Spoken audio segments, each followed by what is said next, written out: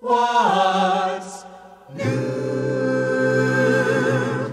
How is the world treating you? I'm Ed Peters, and speaking for Pastor Henry Harder and the Renewal Singers, I welcome you to another broadcast of What's New.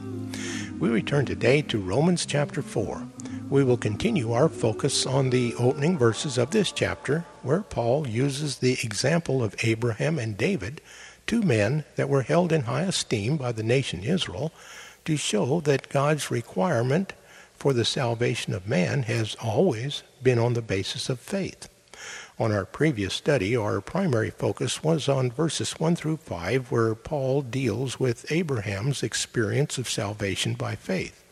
Abraham lived on the earth some 400 years before the Mosaic system of the law was given. Now, today, our primary focus will be on verses 6 through 8, where Paul speaks about David, who lived under the law. In these verses, we will see that God does not continue to credit unrighteousness to the sinner who repents, but forgives him when he confesses his sins. This is according to the word of David in Psalm chapter 32.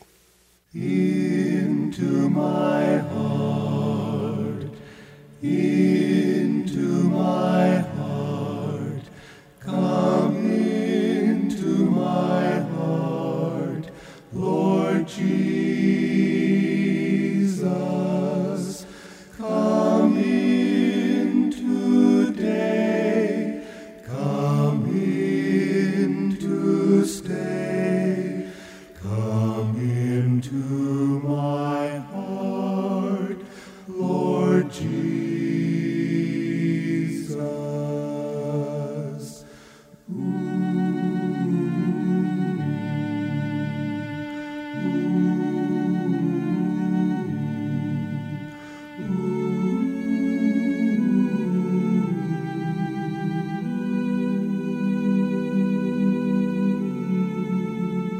Come in today, come in to stay, come into my heart, Lord Jesus.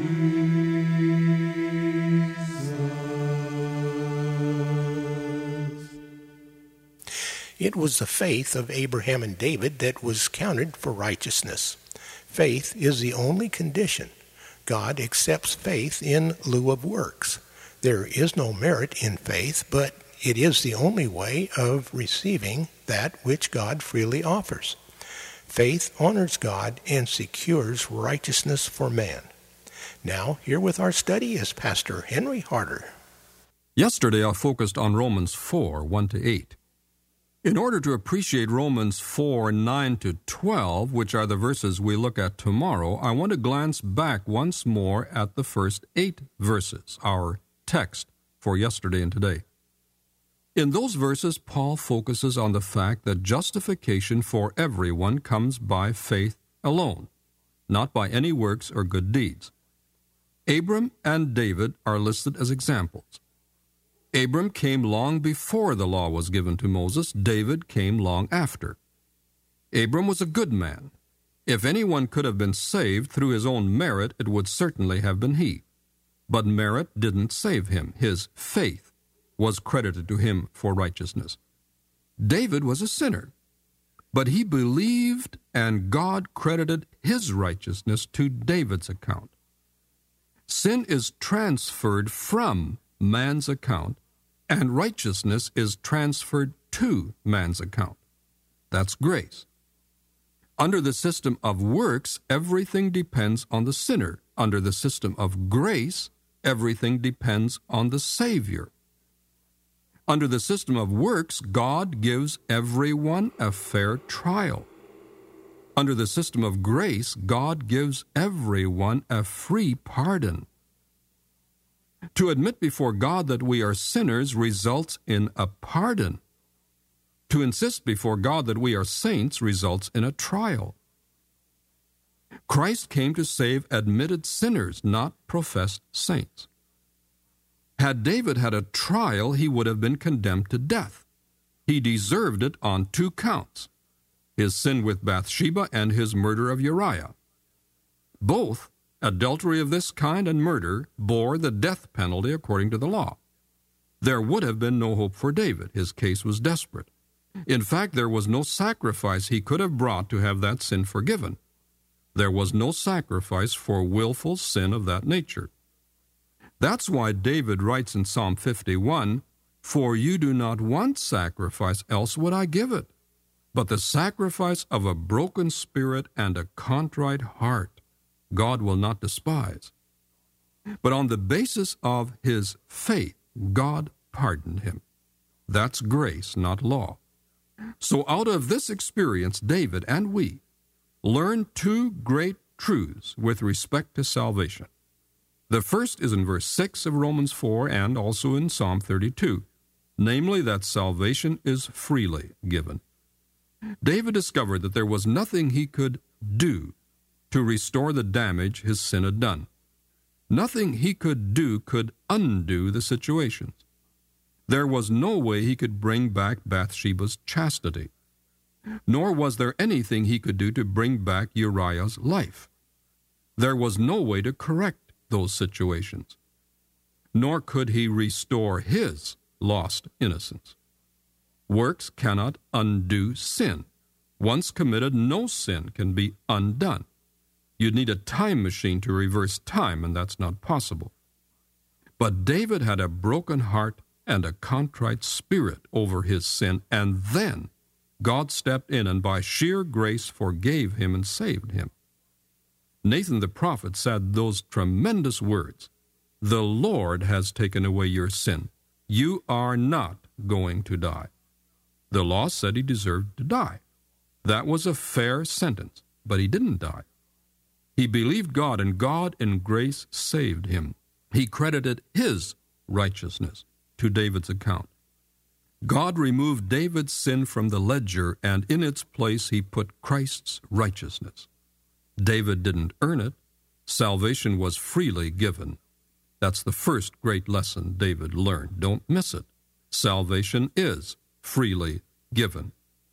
But there was a second lesson equally important. David learned that forgiven sin is forever gone. He wrote it in Psalm 32, and Paul quotes it here in Romans 4. "Blessed is the man whose sin the Lord will never count against him." Sin was not only forgiven, but forgotten. Sin was not only covered, it was canceled. God blotted out the record. His memory banks were erased.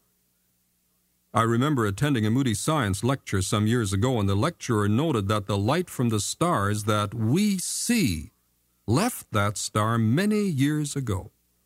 In fact, the star from which it came may not even exist anymore. When we see the light of the star, we see the past.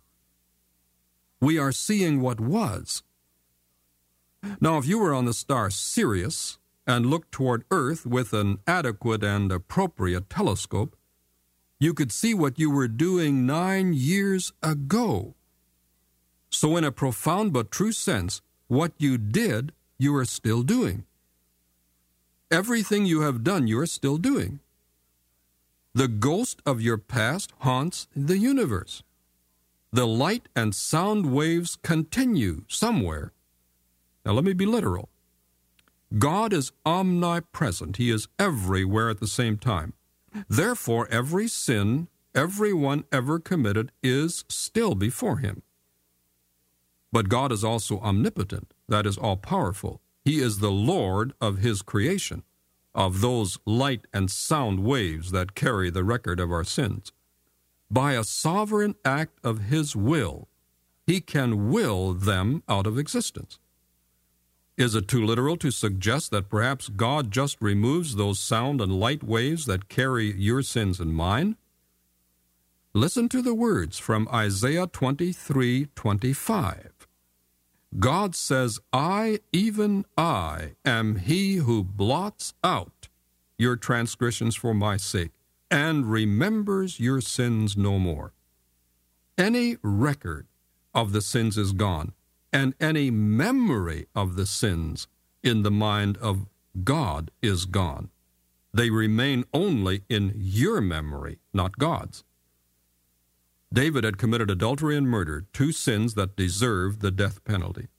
But upon repentance and confession, they were totally blotted out.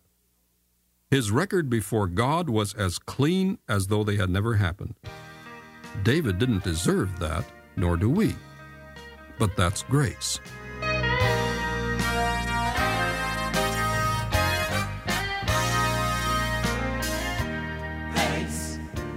Thanks, I give you thanks for all you've done.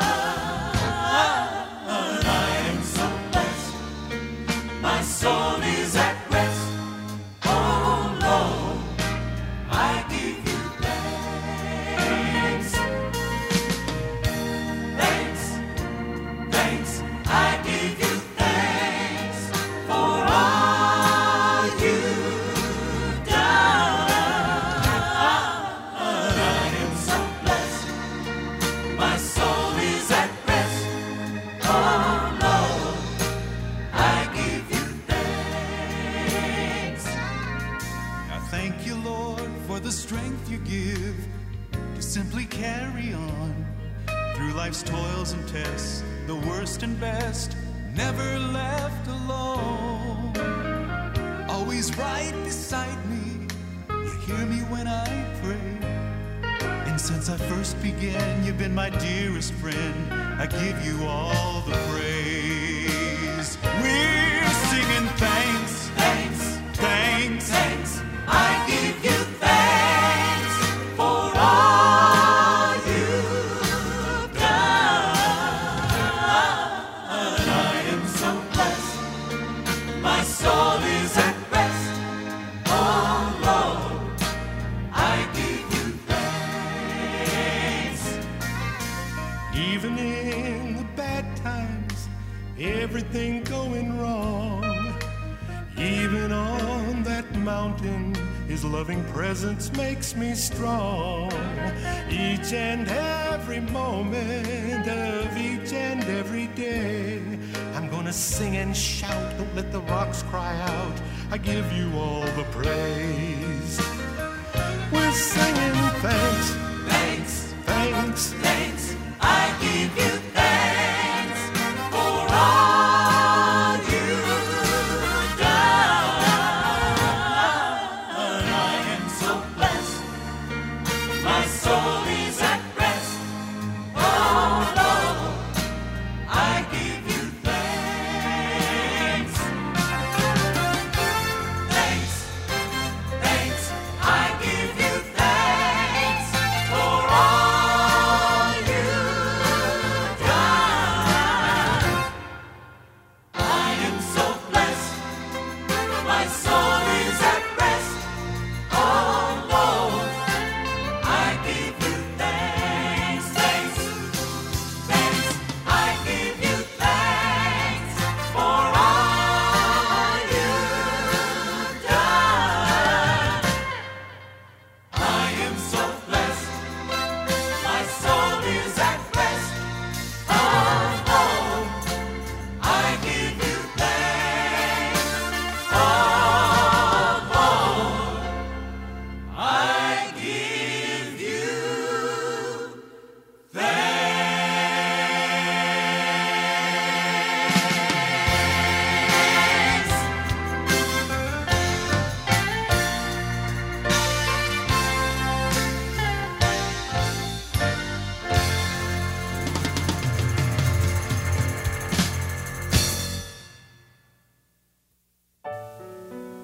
What's New is a radio production of Creative Encounters. Our mailing address is Post Office Box 848, Shafter, California, 93263, USA.